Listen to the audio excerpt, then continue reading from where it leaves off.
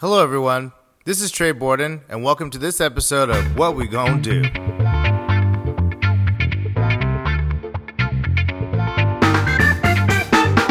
Welcome to another episode of What We Gon' Do. I'm Trey Borden, your host, and we have used this platform these last 30 episodes. This is the 30th episode, by the way, so hard to believe. But we've been trying to give a platform to people who are of color, to women, LGBT people. There's so many people who are feeling very threatened by this environment, and all of us have had to kind of do more than we've ever done to kind of prevent oblivion, as it looks like, kind of hurtling towards us from happening. And a big part of that has been talking to kind of women. But I thought that, especially with the passing of RBG and what seems to be like a just relentless assault on womanhood, on female leadership, a resurgence of misogyny, of, just kind of all the things that we thought we've been kind of covering and getting some ground on seem to be in peril. And so I thought this would be an opportune moment to kind of talk about gender equity, kind of how can this be a opportunity to pull women and all people together? Because really what we're talking about is people refusing to give up power. They don't want to give it up to people of color. They don't want to give it up to LGBT people. They don't want to give it up to women.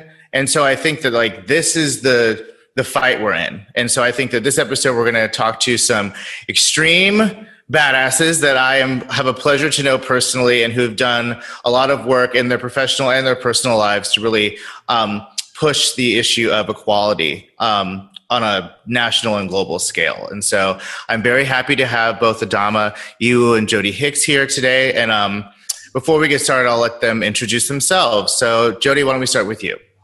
Sure. Thank you so much for having me. It's great. And it's cathartic to talk to fellow people in this fight. So thank you. I appreciate it. I am Jody Hicks. I'm the current president and CEO of Planned Parenthood Affiliates of California.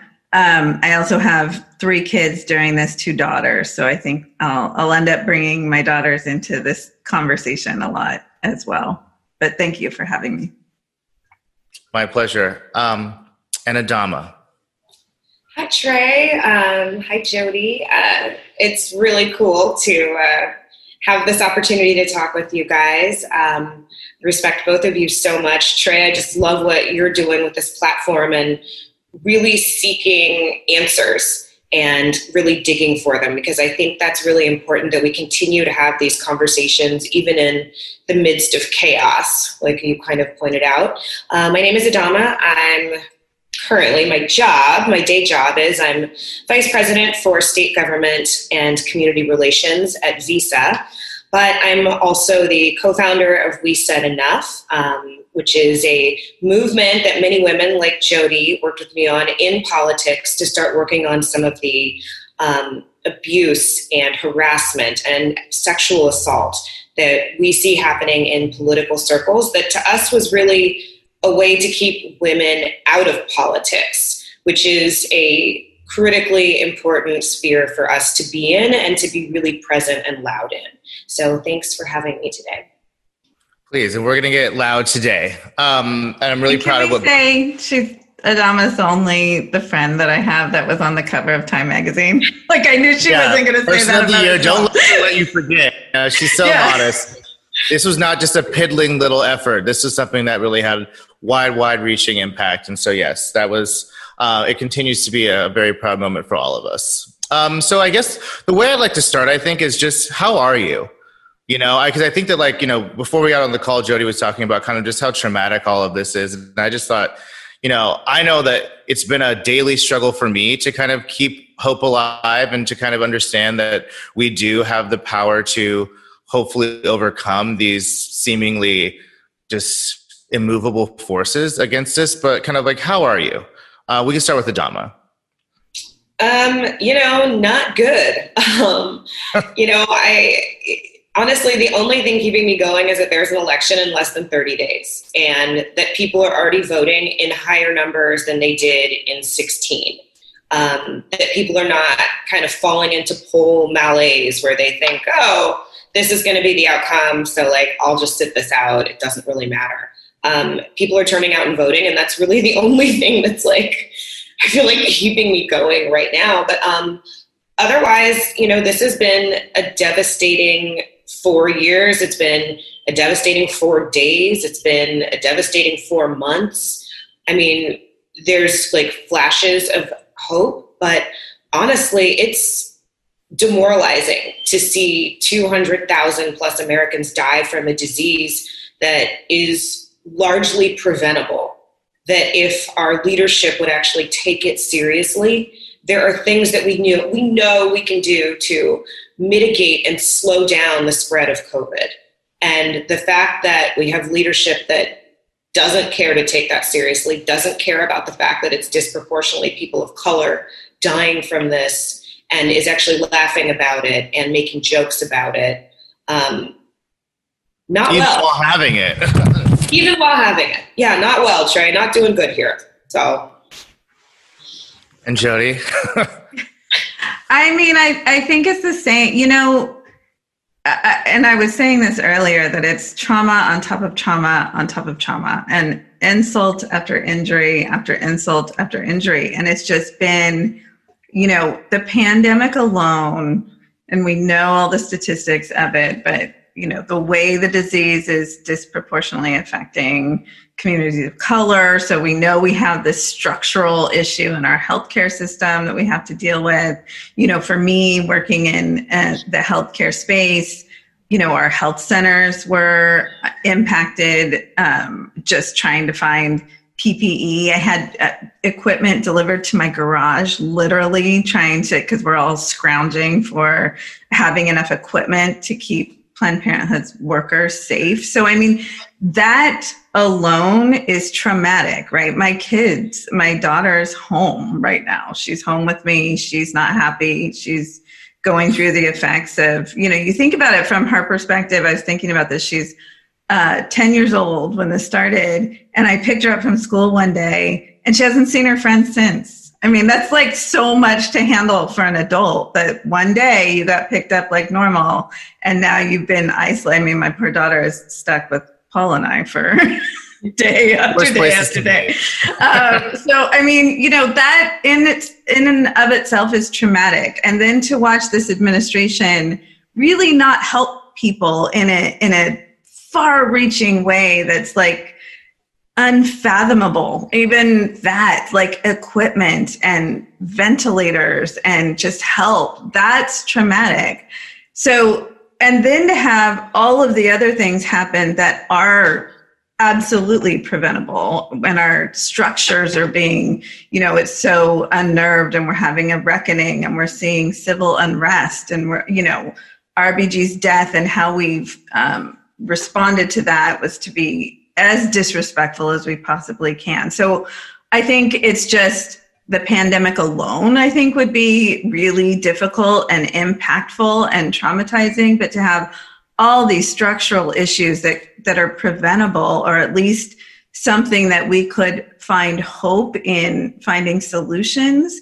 That's the part that I agree with you, Adama, is demoralizing, because it's, we're not even at the leadership level willing to talk about structural problems. I think if we are trying to find hope in this, although, it's a daily struggle, it is that there is an election happening. It is that we feel like people are understanding. I go day to day from being hopeful that I just saw the gender poll today and the difference in how people are voting, but then go back to being angry of the 53% white women that voted for Trump. So, I mean, I go back and forth on being angry and hopeful. At the end of the day, trying to end with hopeful. And I think for Adama as well, we're leading teams that are working on these issues. So, we have to be in a space where we have to continue moving forward and doing the work, whether we want to or not. And at the end of the day, I'd rather be doing that than just being upset and not having a thing to do about it. So. Right. And we all find ourselves in the position, I mean, not by accident, that we're actually doing things about what we're seeing. It's not that we're just kind of passive actors hoping that someone figures this out, which is how a lot of people must feel. I mean, like if this were a movie that you submitted to a studio or a script, they'd be like, this is not believable. You know, it's like, and that's what's so crazy. It's like you pick out anything that's yeah, it's like, and that's why I wanted to do an episode specifically on this, because all of these things are intersectional.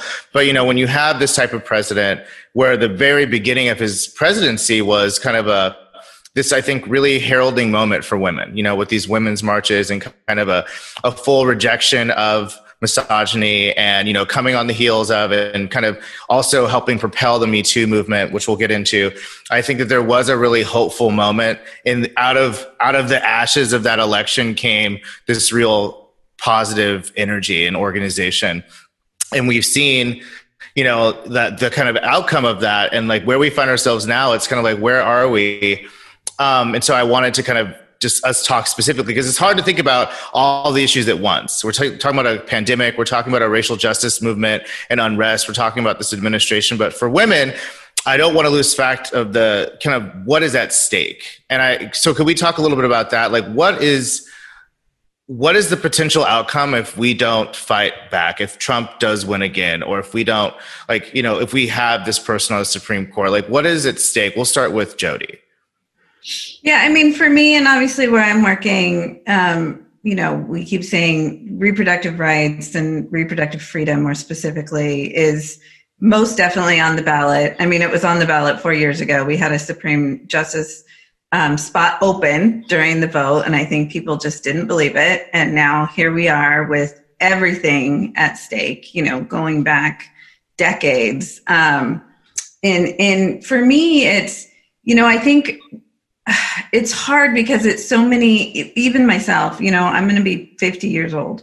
Reproductive rights is not front and center necessarily for me, except that I have daughters, that it is. You know, I'm not having kids. It's not something that I have access to doctors. I have those things. But what women understand is it's so much more than that. It's really the core of, if you don't have agency over your body, you don't have agency over your dignity of life and your decisions and how you can make decisions that impact the rest of your life, right? And so, you know, once we're talking about that, we're talking about everything. And then that gets into racial justice, LGBTQ, all of the things. And, you know, everything we keep being afraid of and then talk ourselves back out of, I think, is happening. I mean, they said Supreme Court justices yesterday talked about wanting to revisit marriage equality.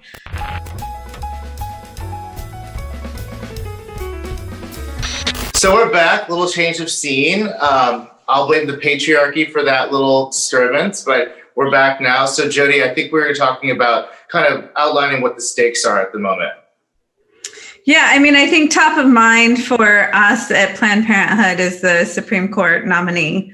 You know, that vacancy was open 4 years ago and people voted the way they did anyway. And now here we are with a chance for this administration to be able to put a third Supreme Court justice on the court, which will change the trajectory really for everything. But for us, reproductive rights is on the line like never before. And I think, you know, reproductive rights are really informed by oppressive structures. And what it means for women is so much more beyond whether or not you can access birth control or abortion. It's really about whether you have agency over your life, over the decisions you make, and over your future and the destiny that you want to achieve and how you imagine your life. And I think that's what we've learned through the years. It's why there's such an intersectionality between LGBTQ plus rights and racial justice and all of those things, because it really comes down to, do you have agency over your life and your decisions? And really, that's what's on the line right now with this administration and this Supreme Court. So, I mean, we're going to fight like hell in the next month and do what we can. But, you know, I think it's really important to know that our elections have consequences. Those decisions that we think are just about one issue or don't affect you eventually. If it's just about this one issue, it becomes about something else. And My hope is I think people are finally really pissed off at the idea of going back decades to a time, when my mother was having these same conversations, and now I'm having to have those conversations in a fight for the life of whether or not my daughter gets to make decisions about her own destiny and how she wants to have a family and what decisions she makes. So, I feel like agency over your destiny is really everything. I don't know what else there is, really. Absolutely. And I think that it's hard to call it a silver lining, but I feel like there's always this specter of Roe v. Wade being overturned that is always kind of trotted out to kind of galvanize people, but it's never been a more realistic possibility and almost like a certainty in some ways than now. So I guess hopefully that does a good job of kind of rallying people seriously. And Adama, obviously reproductive rights is like a very acute struggle that has very tangible outcomes that we can anticipate. But this has also just been like 4 years of just setback after setback, not just kind of politically, but also culturally. Can you speak to just kind of like, what have we endured, or what have women endured, I should say more specifically, during this administration that is new, like newly bad, and kind of sets the stage for what our fight's about? Yeah, I don't even know that it's anything that is so newly bad. It's really the same bad stuff that women in years prior have beat back from the Reagan administration, from the Nixon administration, a lot of the civil rights. And I mean, not to beat this dead horse, but Jody is so right. Choice is really everything. And I remember right after we started working on Me Too, we went to one of the CDP e-board meetings, and Senator Feinstein was there, and she stopped us, three of us who were there, from We Said Enough. And she said, I need you to understand, this is about choice. They are coming for choice. All of this is about choice. And she's so right, because it really is about the autonomy and ability to make decisions. And that's why the conversation about social justice, reproductive justice, access to healthcare, wage disparities, all of those issues are intersectional, and they all play into each other. Because a woman like me, I'm super fortunate. Even though I am a woman of color, I have employee-sponsored healthcare. They are not going to walk away from women and say that I don't have the right to, or that they're not going to provide contraceptive coverage, right? Even though the Supreme Court says they can. And that's something that has been stripped away because of the composition of the court. And it's not just the composition of the Supreme Court, it's the composition of courts across the country, where this administration has been able to appoint over 200 incredibly young conservative justices that are really going to shape the way that our jurisprudence and our civil rights look for the rest of our lifetimes and into Jody's daughter's lifetime. And so we have to continue to stay on top of that, because if you look at, it's not just women here then that are losing rights. I mean, there's a global gag rule. And that's one of the first things that the Trump administration did. They said that they are not going to support entities outside of the US if any $1 goes to abortion counseling, contraceptive counseling, those conversations. So now we're affecting women globally and what they are actually able to do. Some of the federal standards on what domestic violence looks like have been changed and rolled back. This administration has been very aggressive at changing, Title IX, what that looks like, what sexual assault looks like, and what the aftermath of it looks like on campuses. Instead of putting more money into investigations, they're putting more money into counseling and help for people who are accused. So, I mean, across the board, the way that women's rights have been affected by this administration is really just a rolling back of things that women have fought so hard and for so long to change. The fact that this administration doesn't prioritize the Violence Against Women Act, that hasn't been renewed. I mean, you can literally go just line by line and talk about ways that this administration has rolled back rights for women and taken those rights away. And Even though we're talking about, the fact that women are coming out and voting, people of color are coming out and voting, it can't just be this one-time thing. And people always wonder, how do we get somebody like a Mitch McConnell or a Nancy Pelosi? And it's because people in San Francisco, people in Kentucky have been voting for these elected officials for 30 or 40 years. And voting really is cumulative. And someone who voted for Nancy Pelosi in the early 80s might not realize at that point that one day she would be the Speaker of the House, or someone who was voting for Mitch McConnell when he was running for local elections might not realize that one day he'd be the President of the Senate. And so voting really does have this cumulative effect.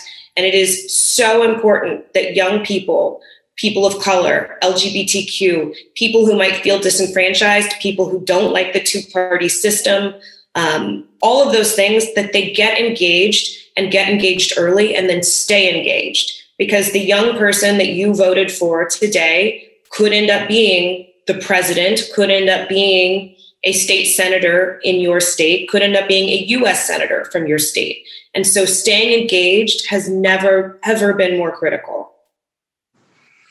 Yeah, and I think that what's really interesting, especially when you compare the kind of women's I don't want to call it women's rights, but I guess it's like the kind of pro-women movement compared to the kind of, I guess, racial justice movement or the BLM movement. It's like it has really galvanized a lot of Black people who didn't consider themselves activists and kind of were, they're obviously Black, so they kind of are impacted by this stuff. But it's really been a wake-up call, kind of no matter what your background was. But for the female landscape, it's like Jody mentioned, those 53% of white women who voted for Trump, and whatever percentage that remains that will. And then you have an Amy Coney Barrett, which I was calling the women's version of Clarence Thomas, replacing this iconic civil rights. Far less qualified and with far less experience. Sure. I mean, it's the Trump light, but I mean, it's kind of creates this fragmented landscape for kind of women, because you have women who are also upholding a lot of these systems that are oppressing other women. Can we talk a little bit about that? I don't want to speak too much on that because I feel like that's something that I would rather, one of you two weigh in on, but how do you kind of reconcile that, and how is that affecting this kind of movement's goals and efficacy? Yeah, I mean, and if you hear the background of what sounds like, I don't know what, my daughter's doing baritone on Zoom right now. Sounds like female empowerment. It's like porn sound, which is amazing. That's great. Part of all of our experience. We support it. No, I mean, I think it's an important conversation, and it's frustrating, right? Because I do feel like any time there's a movement that's of part of a disenfranchised community, when it's not perfect, that's what people will talk about. So yes, I mean, I think it's far from perfect. And the other way that we know that 53% of women did not vote, or white women did not vote for Hillary. And we see that true today. And the truth is, there's intersectionality between women's rights and racial justice, and they fall into different spaces. And ultimately, that's the issue with supremacy, right? Is people try and hold on to, whether they consciously or unconsciously do it, they try and hold on to their space. And so for a lot of white women, there is a space that they have that they feel is threatened if people like a Hillary Clinton or somebody that's more progressive that might be doing policies that they might lose their space. And that's true. I think, somebody like Justice Ginsburg was sort of galvanizing for across generations and across races because she was able to speak in a way that I think didn't scare people. But it was also that she put everything on this lens of equality ultimately. So whatever issue, if it was reproductive rights, it was still in this way of talking about it when we know it disproportionately affects women of color, that we're looking at it through equality and not necessarily through, abortion that some people have an issue. Although I will point out that more than ever, I think this latest statistic is 77% of Americans support and want to keep Roe v. Wade legal. So it's a weird train, that they're on, trying to take those rights away when it's not. It doesn't. It's not respective of America right now. But I also think it's important to call it out and continue talking about it, because the women's movement has not been perfect. It's been far from it. I think women of color have been felt disenfranchised. I mean, I think racial justice movement came from Black women understanding that the reproductive rights movement a lot of times did not include them.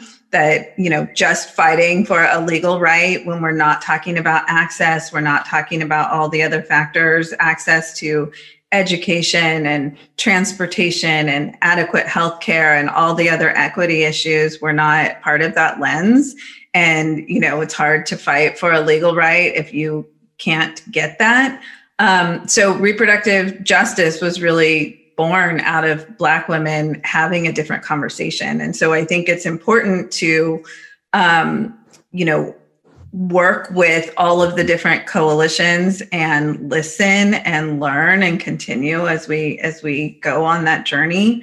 But, the poll that came out today, the gender gap for who you're supporting for this president is huge. It's bigger than it's ever been. It makes me disappointed in my male colleagues, to be honest, that it's still kind of a neck and neck tie for who they're supporting versus, I think it's 66%, 33% or something for women.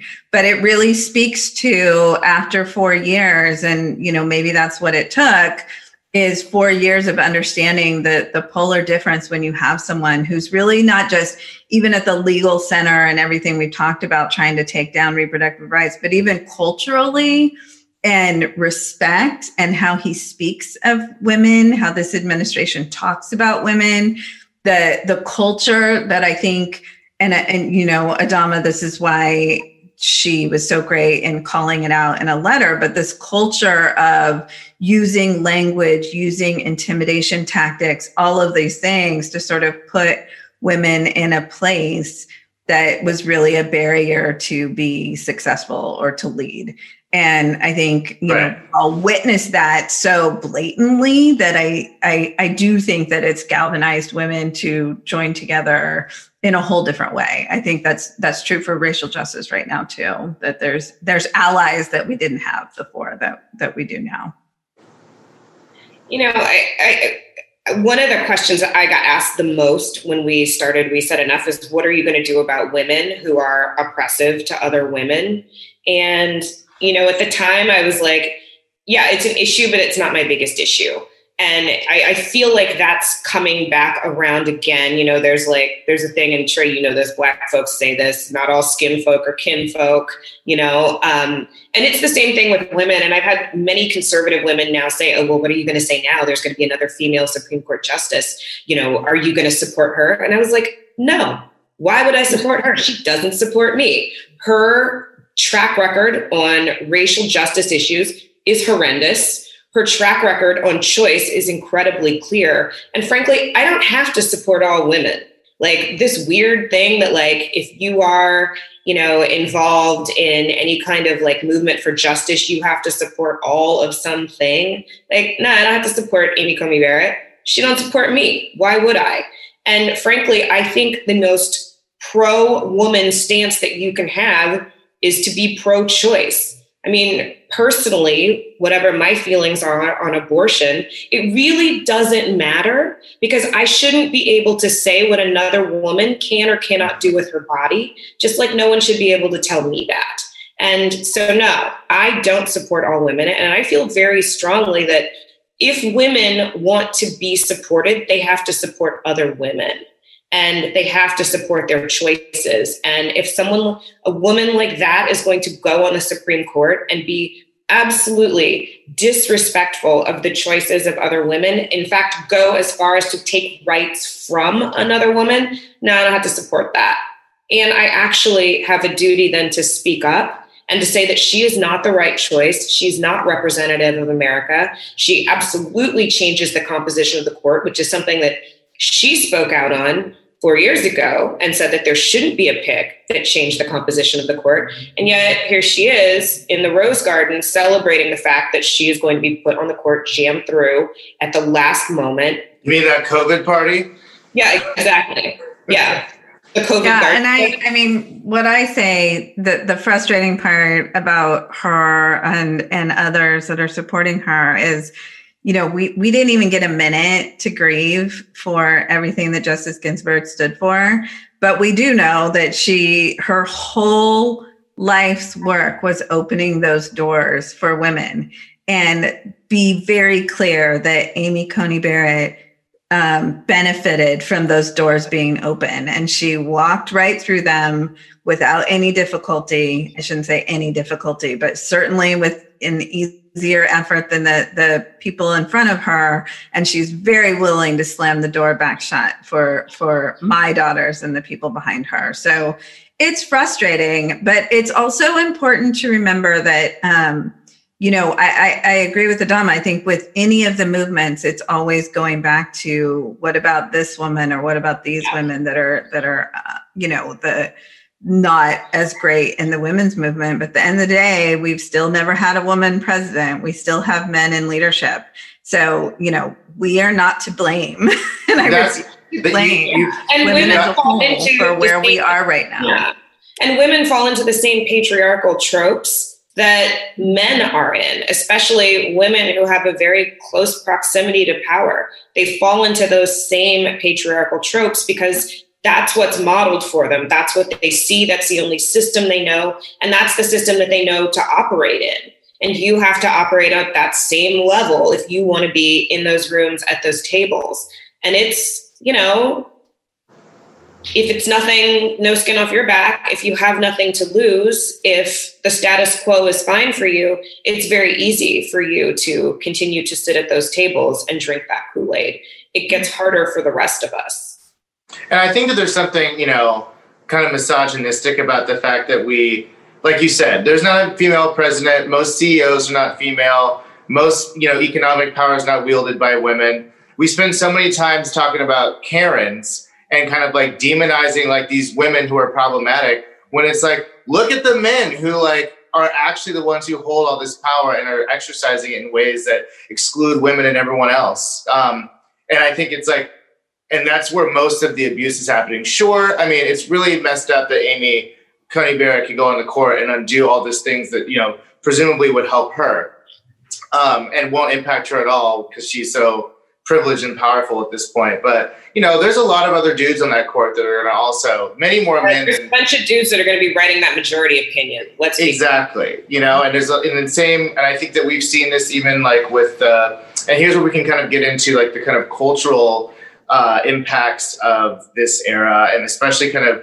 coming after or coming during this Me Too movement. And I kind of wanted to sit at, you know, maybe Adama, you can speak to this. It's kind of like, it's been a few years. We've seen so many of these, you know, men be kind of ousted or exposed, and all of this energy kind of put toward kind of having this conversation.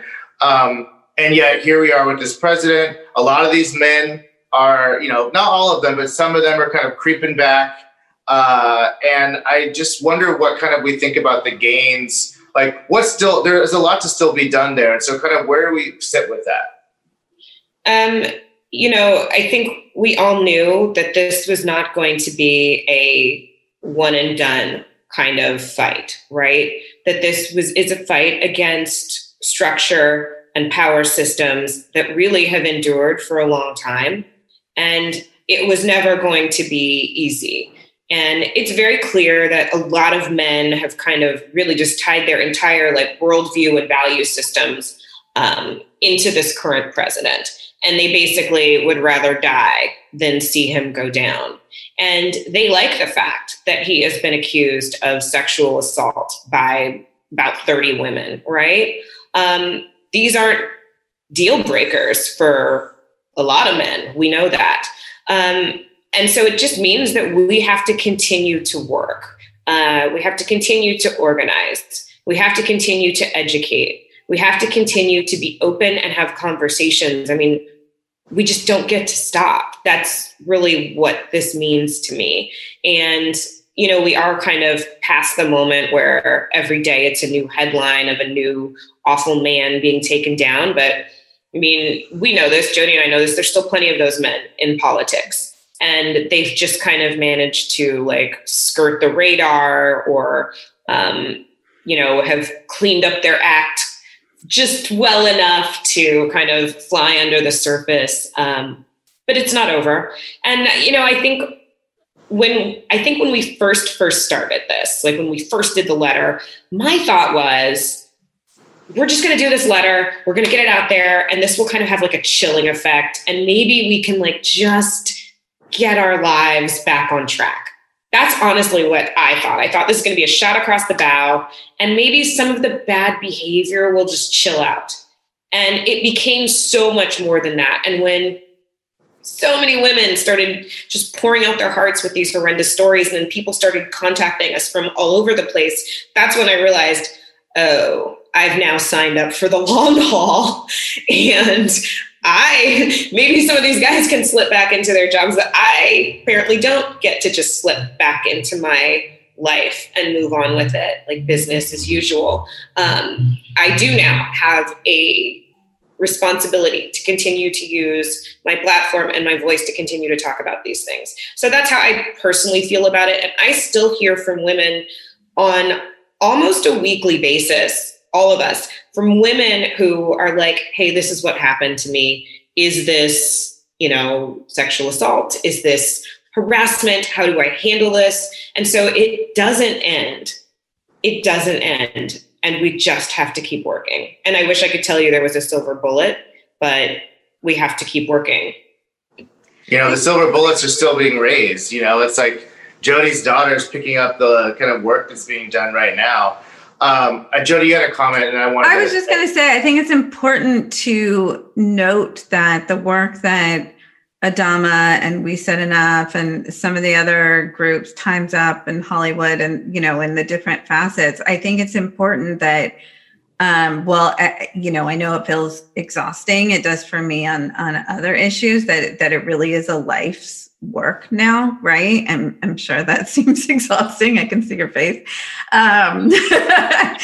But it's also important to really note and take in the changes that were made, though, because there were substantive policy changes that were made that are important. But I think more than that, cultural. I mean, it's like when you can start changing culture and hearts and minds, or at least the lens in which people look through. So it almost doesn't matter. It doesn't matter to me for when my daughters go into the workplace necessarily. I mean, I want my son to see through a lens where he's respecting women and working towards that. But honestly, if the other person sitting next to my daughter just knows that they have to behave or they're going to get fired, that's enough too, honestly. And that's great. That's way better than what we had, you know? Yeah. And that's the work that group accomplished and is continuing to work towards, right? Where these next generation, and certainly this generation that had to clean it up at their nights out. I mean, we lost restaurants in Sacramento before. Yeah, right. Yeah, we lost whole bars. Yeah. Lost whole industries. You know? So, I mean, you know, lawyers lost retainers. Well, I think that, you know, speaking to the cultural aspect, because, like, you know, as I've worked with Planned Parenthood on art projects, and I've seen, I think the storytelling that has emerged from this is also, I'm not sure if you've seen the show on HBO, I May Destroy You. Mm-hmm. It's a, you know, Michaela Coel's kind of story of her own assault. And it is, I mean, she's a brilliant storyteller, but just like the specificity and kind of the rawness, the honesty of her about, like, and the fact that that type of story is on HBO, this is a Black woman telling it as well. That I feel like is also an outcome of this movement. It's kind of people not being in the shadows anymore. And the fact that it's so mainstream now that you could have a show like that, which I hope wins everything, because it should. is a product of, and all the other stories. I mean, you have women who are much more open, like Chrissy Teigen, just recently with her miscarriage. Like, it's not related to assault, but it's related to this kind of revolution of women telling their stories authentically. And it's always amazing to see so many women who are like, that happened to me, And so it's not always about assault. It's also just about kind of womanhood more generally. And I think that as a man who's, listening to stories a lot, that's been really powerful to see. And I think that is attributable to Adama and her like, who are out there making sure that these stories are able to be told and people feel safe to do that. Yeah, and I think I know we've, even at Planned Parenthood, especially in our LA affiliation, have been contacted by Hollywood when they want to start telling stories about things like abortion and telling them in the right way. Because what would happen, if you remember, when I was a kid, it was always like a teenage pregnancy, but then ultimately she'd have a miscarriage, right? Because we don't want to talk about whether or not she had to make the decision, and we don't want to talk about if that makes her bad or good or whatever. So we wouldn't go through the whole story, or it just not being told in the right way. And I think a lot of those stories are being told differently and better. All of it, from assault to Chrissy Teigen. Chrissy Teigen is a good example of really being authentic in what she went through in both pictures and how she wrote about it, but then also the horrible backlash of people, especially men, feeling like they had to have a say in what she should or shouldn't do, which just goes back again to this culture of not being able to fully give women full autonomy. And it's autonomy over everything. It's over your body, but it's over who you are and how you make decisions and how you tell your story and how you live your life. And I found it fascinating how many people just really felt ownership in having their opinion when it wasn't anything about them, right? It was her and her journey. But I think mostly people appreciated it. That, I think a lot of people suffer on that and didn't feel like, when things are uncomfortable or not as good stories to tell, they don't tell them. We recently had a pictorial in a magazine about a young woman who, during the pandemic, got on a plane from Texas to get an abortion in California, because that's the times they were living in. And, they didn't consider that essential healthcare. And she was, a very young woman and had to navigate not only that decision, but travel and a pandemic and all of those things. And I think those kinds of stories are helpful in telling the full story of what people go through when their decisions are taken away from them. Sure. Yeah. We definitely, when we started talking to reporters, that was one of my first requests to reporters, that I didn't want the story to be like the weird thing where women's faces are in shadow and like their voices changed and they have it's all about shame, right? Mm-hmm. Because we all felt very strongly, like those of us that were telling our stories, we are hardworking women. This wasn't something we asked for. This is something that continued to happen to us. And the only way that we could really change it or change the trajectory and have an honest conversation about it was to be open and honest, and to not fall into this thing where it's shameful that you were sexually assaulted, or it's shameful that you were harassed, or shameful that you were discriminated against, because those are things that someone else did to you. And we realized we had to stop internalizing that shame. And the only way that we could do that was by saying, yes, this happened to me and it was wrong.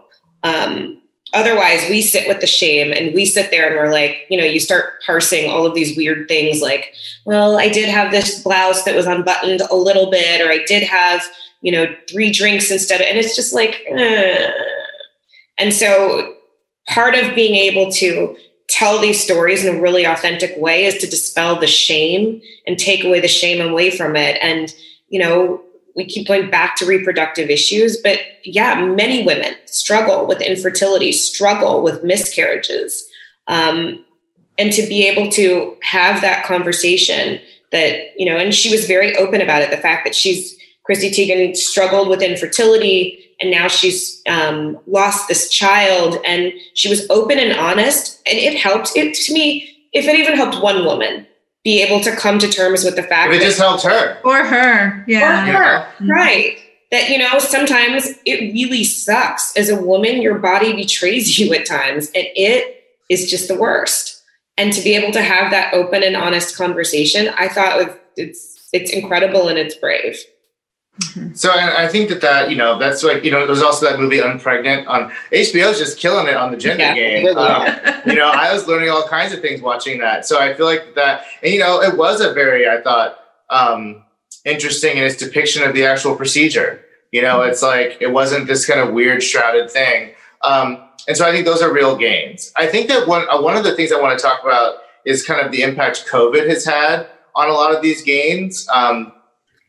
I think that, and Jody, you can speak to this as a working mom. Like, first of all, God bless you working moms, because I don't even know. Like, I'm over here barely dealing with my own life, let alone the lives of others. And I'm like fully maxed out. So I can't imagine, but I was really interested to read these stories of these women who now both of the parents are in the household. They're both having to work, and like whatever type of balance that they were able to strike, whether it was through privilege, being able to afford help or childcare or whatever it was, like kind of instantly evaporated. And like, can you speak to that? Because I feel like it shows how not durable some of these gains, that seem like they're real. When something like this happens, like the women take on all the extra work. Yeah, I mean, the data that's coming out right now is it's disheartening, but it's also like I'm afraid that we're going to go back when all this is over. Just statistically, women are dropping out of the workforce at a way higher rate than men are. For me and for my family and my situation, we are able to work from home, but for many women that are nurses, that work in grocery stores, that are teachers, that are, depending on how they're teaching, but that's not an option. And so when the schools are out and you're making a decision now about going to your work as a nurse or a medical assistant, and we're seeing this in the Planned Parenthood health centers right now, is if you're making a decision between that and now having to pay full-time some type of childcare or tutoring so your kid can go to school, mathematically it doesn't work out, but it's also, just women take on that guilt and responsibility. And so we're seeing women drop out of the workforce, which is going to the pay gap was already big, especially for women of color prior to COVID, but we're going back pretty far. And then, again, the responsibilities in the home, just in terms of mental health and all of those issues are really impacting women much more than men. And it's just, even when we come back out of COVID, I think a lot of those things will linger. And, not to mention how we're dealing with child abuse and domestic violence, which is we're not dealing with it, right? So intimate partner violence, we know is up. We know that child abuse reported cases are down by like 51%, which is actually really scary because it just means that nobody is seeing what's happening and reporting when they're not at school. So, I mean, the effects in terms of healthcare, mental health, but also our economy and where women are in that space is scary. And I think, hearkening back again to the election, it's again this issue on we're going to have real problems to deal with, and how we find solutions to fix them, this being one of them. And, we already had issues with not enough women, if any women at all, are CEOs or on a board, right, that are making these types of decisions. I can tell you for me and my team, my executive team has little kids. I feel very fortunate. I have 3 kids, 2 out of the house, only 1 at home, doing schoolwork. But it's a lot for me to make sure, and we're all on Zoom. And, you know, like I said, she's doing baritone band in the background and, you know, trying to make sure, like, when she takes the break, she goes back, all of those things. It's a lot for just one. But I have some of my staff that has 2 little kids. Some don't even know how to read yet, and they're supposed to do independent distance learning when they're 5 years old. It's just impossible. And so for my workforce, I would say at some part of the day, every day, somebody is out. Either they're dealing with something with their kid or something with, you know, childcare or something. So I don't have a full team, but I all the time, like 100% all the time. I'm also a woman dealing with all the same issues. So how do I handle it? I make accommodations, right? I know not to hold a meeting at 9 a.m. because everybody's trying to get their kids on Zoom. So we change the schedule. That's not true. And it's not true if you don't have women represented in those as the decision makers for policies. And that's going to be really, really true for our elected officials that are going to be making policy as we come back out of this, and how we have to be, and, you know, going back to even an initiative right now for affirmative action, but how we're going to be proactive in trying to put this back together instead of just saying, well, you know, that happened. It did affect women, but it must be because something's wrong with that. It is what it is. Anything. They can't even make accommodations for that legislator in California who had just had a baby and couldn't, what was it? She couldn't vote remotely. So she had to come in there with this infant and be like, you know. And what I found striking about that as a newborn, or as a mother of a newborn who has done that, quite frankly, I came back when Seneca was like 10 days old to do something because I felt like I had to. That's exactly how women think. We don't think we're like making this big changing, sweeping thing. We're just like, oh, there's work to do. Oh, if I don't do it, nobody's going to do it. So I'm just going to do it. And you know, that's what she did. She's okay, we're bringing the kid in because, you know, I'm breastfeeding and I can't leave him at home and I have to do this or else this might happen. So I'm just going to do it. And that's what women do, right? But it takes those kind of women to be doing that before somebody else sees that there needs to be policy changes.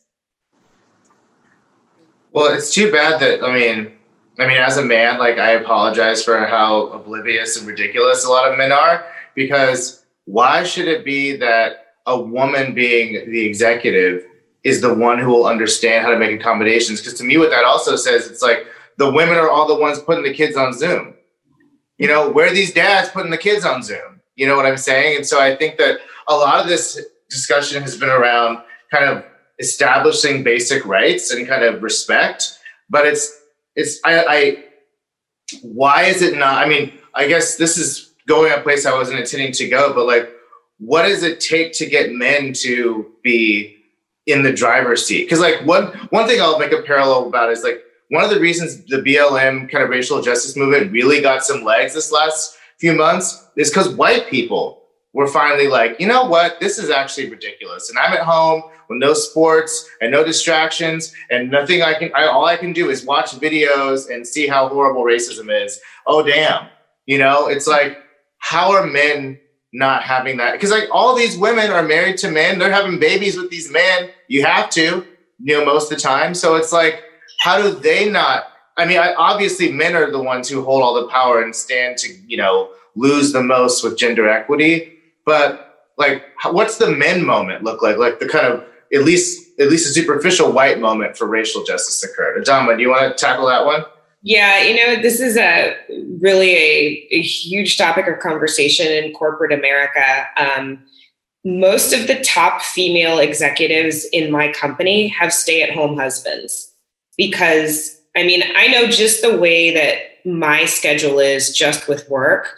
If I had a husband and a child, one of us would have to be at home. And I mean, it would be like, I'd be looking at him and he'd be looking at me and I'd be like, but my job, playa, because, that delta. You know, I mean, it comes down to a real choice. And a lot of these women had husbands who were successful, but at the end of the day, and I mean, it is a large number of women who have stay-at-home husbands at my company, because that is really the only way that you can do it. Somebody just has to be home, especially if you're going to have multiple kids. And if the woman has the high-flying career and like, look, I don't know what the ins and outs of these individual decisions were, but I mean, I know what my husband would have to be doing for me to say, okay, I can willingly step away from this job and really do that, because A, I love this job. B, I've worked really hard for it. C, like, I'm probably the breadwinner in a relationship. So, I mean, it would take a real conversation about how we make the family work. And I've seen that now with so many women across corporate America at the VP and up level. Like, they've just made that calculus, and the men stay home, and you know what? They do a fine job. So, I mean, the conversation is continuing to evolve, but I have seen that more and more as I've advanced in my career. Men are staying at home with the kids. And now I will say it's been really interesting to watch over the last few months, because a number of women have said, yeah, so now I'm at home now. And all of a sudden they're like, oh, but you're here too now. And they're like, yeah, but the job stayed the same. Because I will definitely say the actual cadence and pace of my job while I now, I'm at home, the workload like tripled overnight. I mean, the number, I think, and it was interesting, our CEO, gave us all these stats, and it was like conference calls were up over 300%. Productivity was up almost 1,000% within the first 3 months, because people were like, whew, I guess this is the new normal. And so to layer we're also that probably trying to prove that they can do their job at home. Right. Well, and, and for some, for different reasons, sometimes the workload really did increase. And so now, we're having a lot of those really difficult conversations, because people are realizing this is a long-term thing, and we have to give wellness hours. We have to accommodate, or we are going to lose a lot of women who might not be at those upper levels of the company, but women who are at the, director, senior director levels, whose husband also works. And they're looking at the fact that, maybe I do have to quit my job. Maybe I do have to be the primary kind of caregiver, because they are, like you said, getting kids on Zooms, trying to figure out how to do learning pods, trying to do all these different things to make the current situation work. And it is setting women back, and we're seeing it at the company, and we're trying to figure out how do we support women so that we don't lose them. And I think that's something it's a conversation that's really prevalent in corporate America right now. Well, it's kind of like all these things reinforce the other things, like this gender gap, or the gender wage gap ensures that men are paid more. So every time a man and a woman have to come together and say, well, who's quitting a job? It's like obviously always going to be the man, because he's a man, gets more money.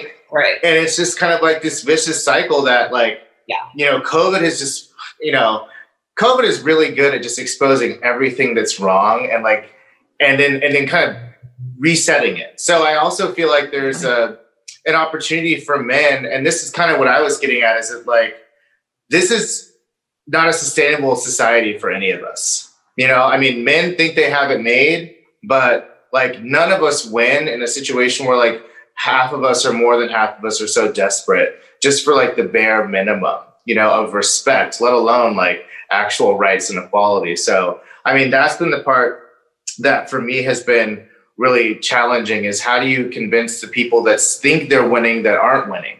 That, part of this, when we started doing, when Me Too started, becoming a real conversation, I don't think men realized how prevalent sexual harassment was, because the shock and awe that I heard from male allies was it was ridiculous. Men would say, it's not happened to them. Right. And we never forced it, right. We didn't jam it down their throats, because, as we've all said, I don't want to talk about that time that dude touched my butt. I want to talk about the deals I'm doing, the policy I'm working on, the substantive change that I'm pushing for.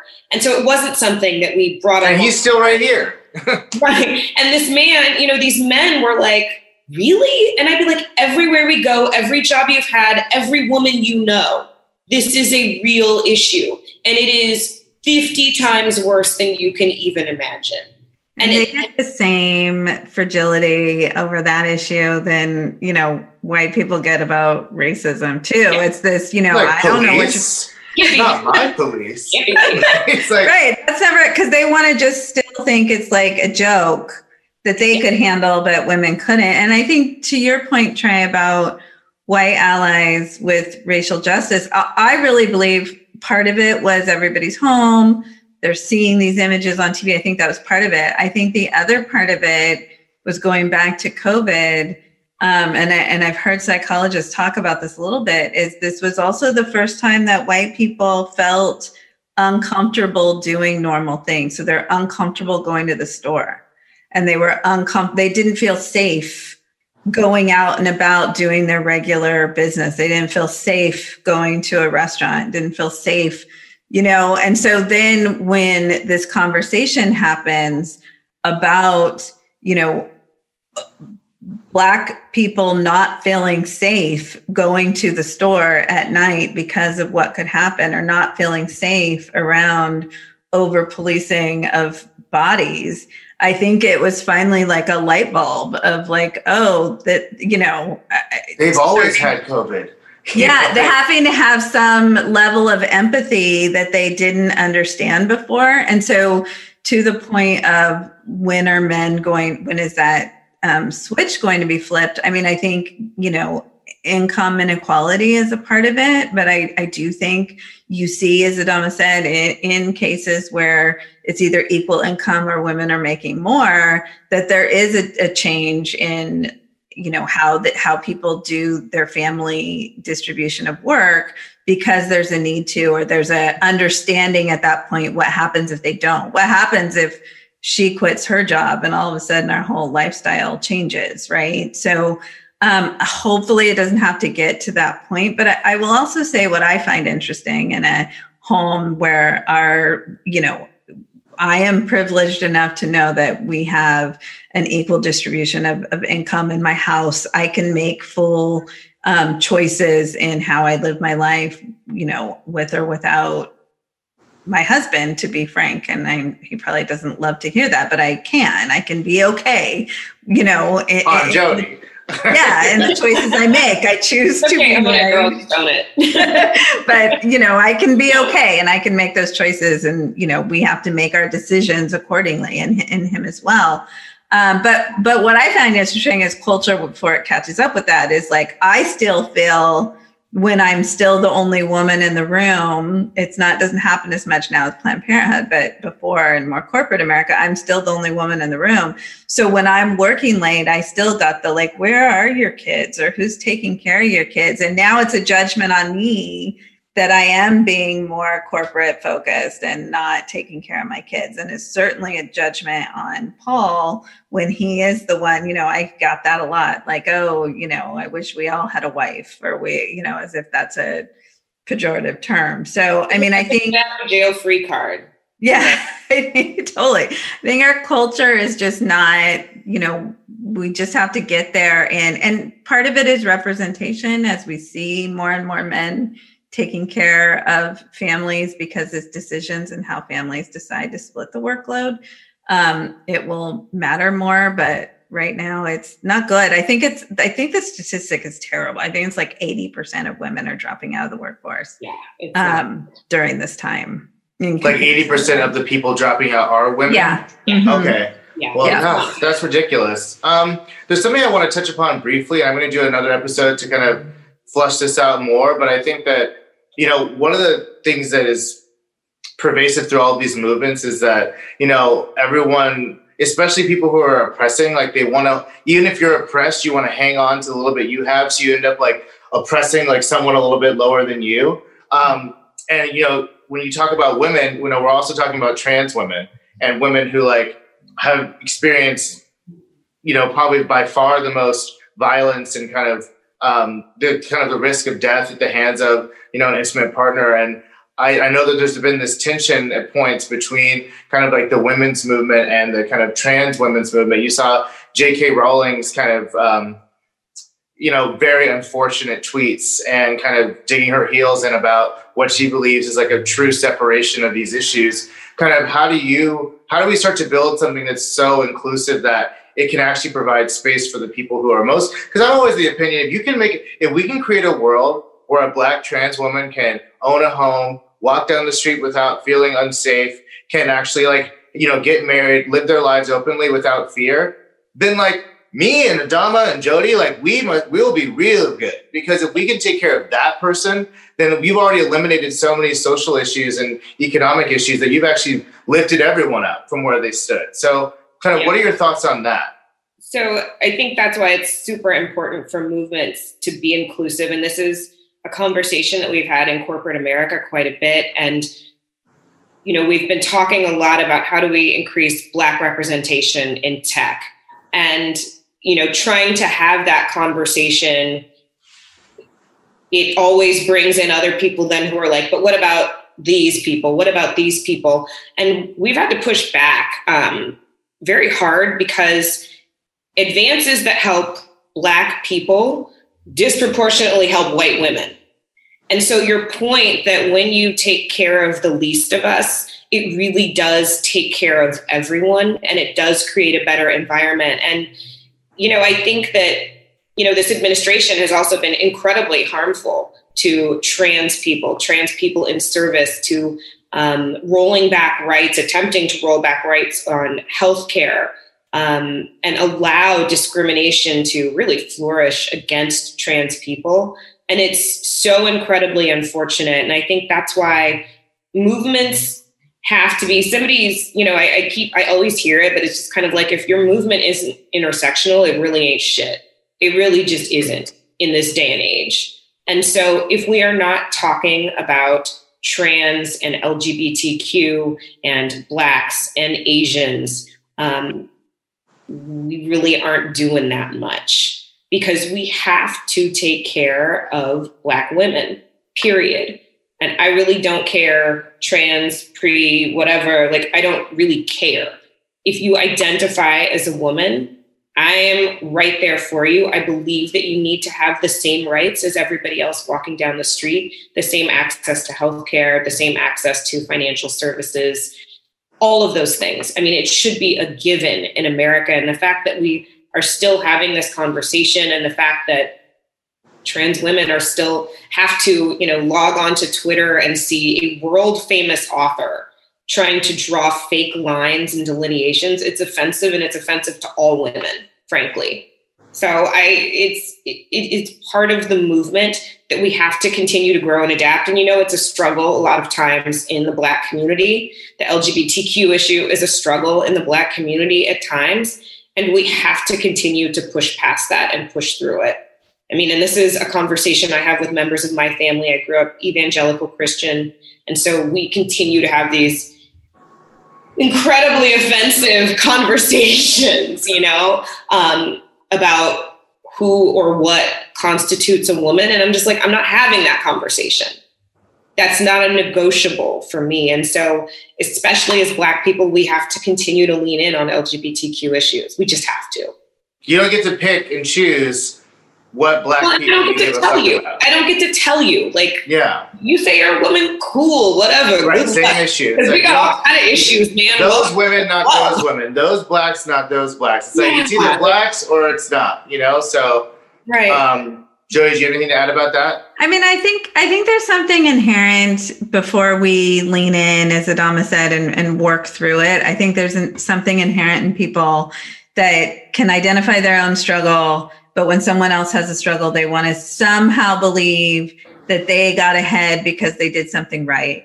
Not because they started ahead, not because they got a higher seat, but because they somehow did something better.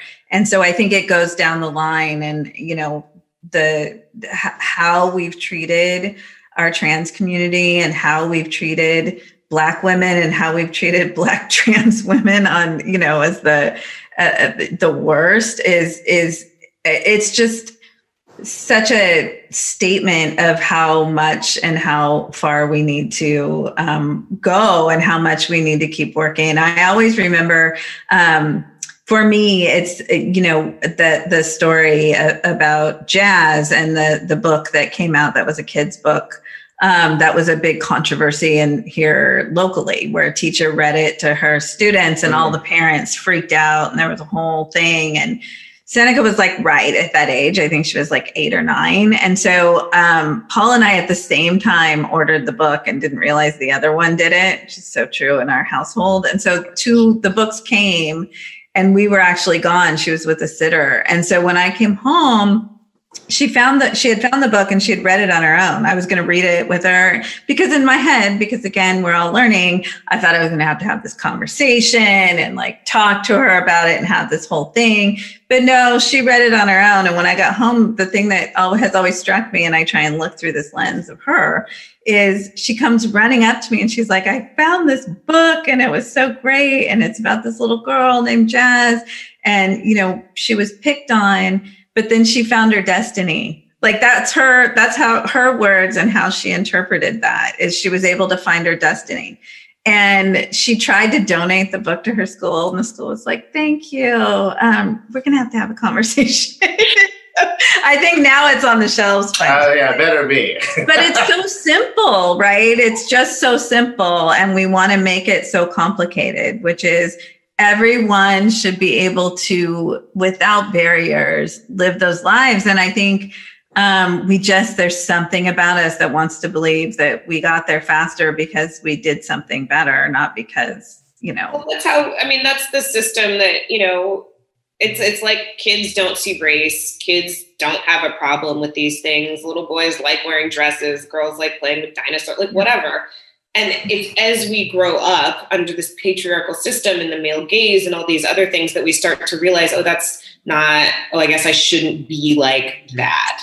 And it's totally learned behavior. And it's really, really a shame then when you see policies that codify those learned behaviors and those structures and systems that we don't even like,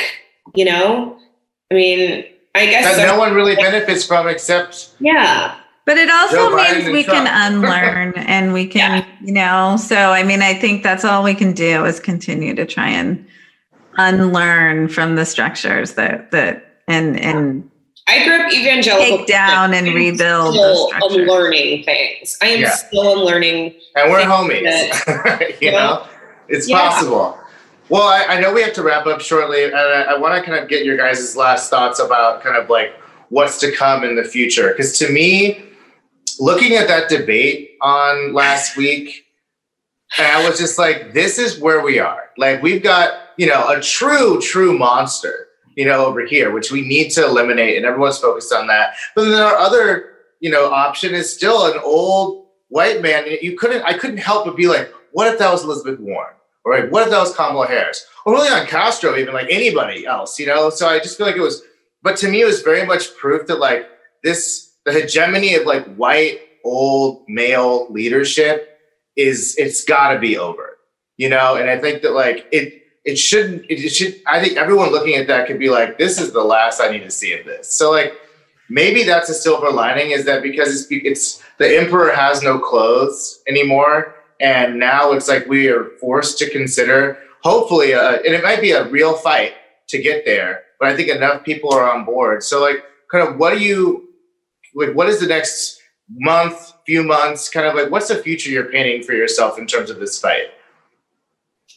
Yeah, one of the things that I've always loved the most about working in politics and is that I get to talk to candidates all the time.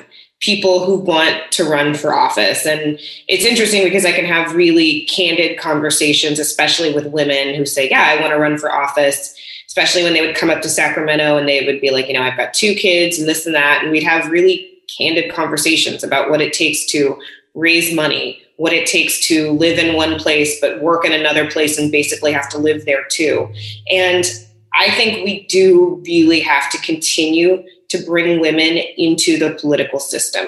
We have to continue to bring young women in, and not as just candidates and, but as women who work in public policy, as women who want to be active at the local level on school boards, on planning commissions, on city councils, on community college boards. I mean, we need women at all levels. We need people of color, and we need young people. And I think that, it's interesting, and maybe it's just because I'm getting older, but like a lot of these candidates seem to be getting younger, I mean, candidates all across the country, but, that are in their 20s who are running for things. I mean, like Michael Tubbs down in Stockton. There's just incredible talent that is coming up right now, and we have to continue to encourage that and foster that. And that's why, when I talk to young people I work with, are new grads at Visa, and I mentor like a bunch of young African-American kids like coming up through the corporate ladder. And I'm always just like, you got to stay involved, and you got to don't look at those two old white men who were yelling at each other. Look around you, because the young, talented candidates, people of color, women, they're at the local level. Like, voting down ballot is super important. Don't just vote for, Biden, Harris, and then be like, I don't know the rest of these people. Dig in.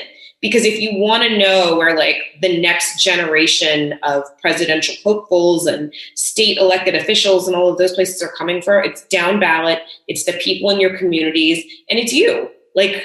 You can also very easily decide, you know what, sick of this shit, I don't like none of these people, I'm gonna run. Or I'm gonna go, volunteer. I'm gonna work on, when we can actually GOTV and door knock again. We're just texting for now. But right now, swingleft.com, they've got phone banking you can do. You can write postcards to undecided voters, and it is not too late. So I think that there is hope, and I find it in young people and young candidates staying engaged, getting engaged, and continuing to organize at these local levels with people of color, with people who look like you, with trans brothers and sisters, with LGBTQ brothers and sisters. That's my vision. Don't look at this sideshow. That is what it is. You can't change that today. We've got to continue to work towards something. Amen. Yeah, I think it's the moving forward. When Hillary lost, it was a bad, I don't even know how long it was bad for. It was bad 4 years, but it was a bad 4 years. But it was a bad couple of weeks right after. And it really felt, for me, it really felt personal. It really felt like, we keep talking about wanting to have different representation. We keep talking about wanting to have women lead. And every time a woman is a leader, we demonize her, and the vitriol and the anger and all of the things. And it felt very personal, like, oh my gosh, who can ever withstand that? Who can ever be the one? And then this time around, we started out with candidates that were LGBT, that was more women running than ever before, of all different colors. And, we had Black men, we had Latino, we had Black women, we had all of the things. And we ended up, the choice is what it was made. But what I have to think about is there's been so much damage done in this 4 years that if we have to take some baby step to get to where we need to get to, I'm at peace. And I really think that we're all doing the work we need to do to get to something different. And I do think, his choice in vice president matters. I think it matters in that not just that he did it, but that I think he almost couldn't have made any different choices. Like, he had to pick a woman of color because that's what was demanded of him. And I think we have to just keep up that demand. And it's with our votes, it's with how we get involved in policies, get on, whether you're voting for people this time around, but get on the committees on how to make policies, like have your voice heard and make demands. And that's really how we're going to enact change.